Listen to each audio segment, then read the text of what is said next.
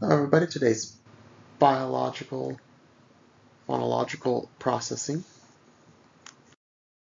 and the time course of biological phonologies is bilingual. So what definitions we come up with so far? So phonologies is sound systems at a broad level, anything that might be influenced by sound systems. So processing is how language is accessed in real time. Here, I'll mostly be focusing on comprehension, specifically word recognition. And time course, the short-term time course, i.e. from the beginning of an utterance through its recognition. What happens? So some big questions. How do bilinguals recognize words in use of their two languages? Which words compete for recognition? And how do the sound systems of the two languages influence competition? And how is bilingual phonological processing affected by age? The balance between languages, similarities and differences between the two languages, and dominance of language community, or language in task. So, processing in bilingual. So, things bilingual infants must do to process speech is discriminate languages, distinguish sound systems, and learn and recognize words. So, some questions about bilingual infants processing are they delayed or advanced relative to monolingual peers? And what tools do they use? Does it matter what the two languages are? So, this first one, discriminating languages. So what strategies do bilinguals use to discriminate? So some hypotheses are one parent, one language.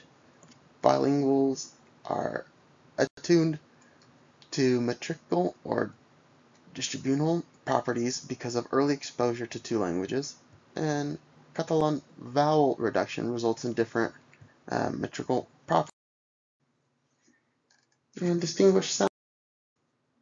So simple exposure to is not sufficient.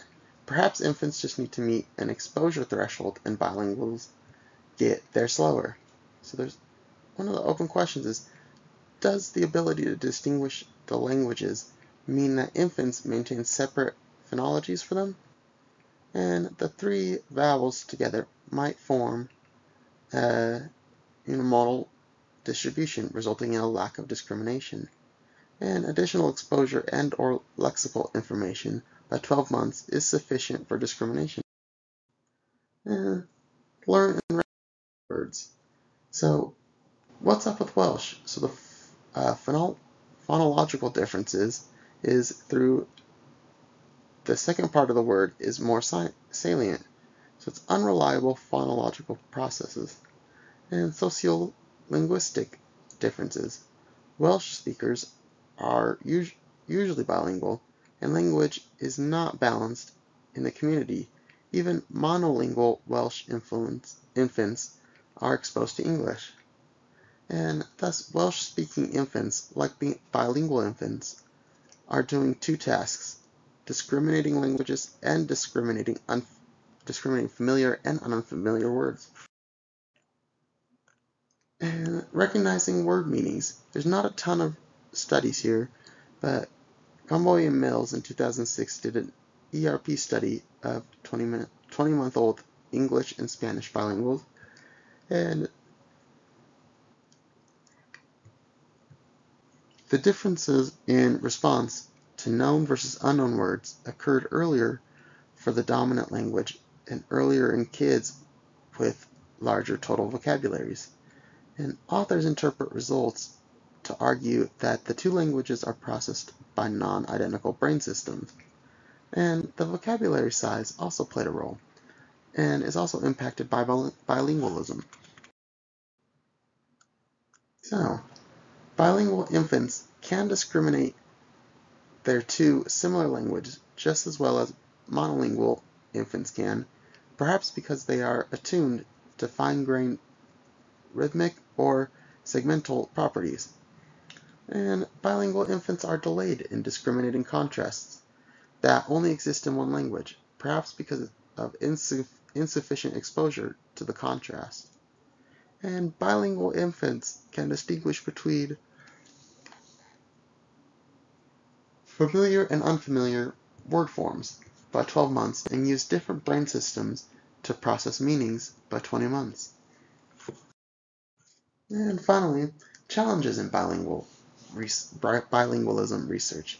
So language pairs are, each pair poses a different set of similarities and differences in any number of factors.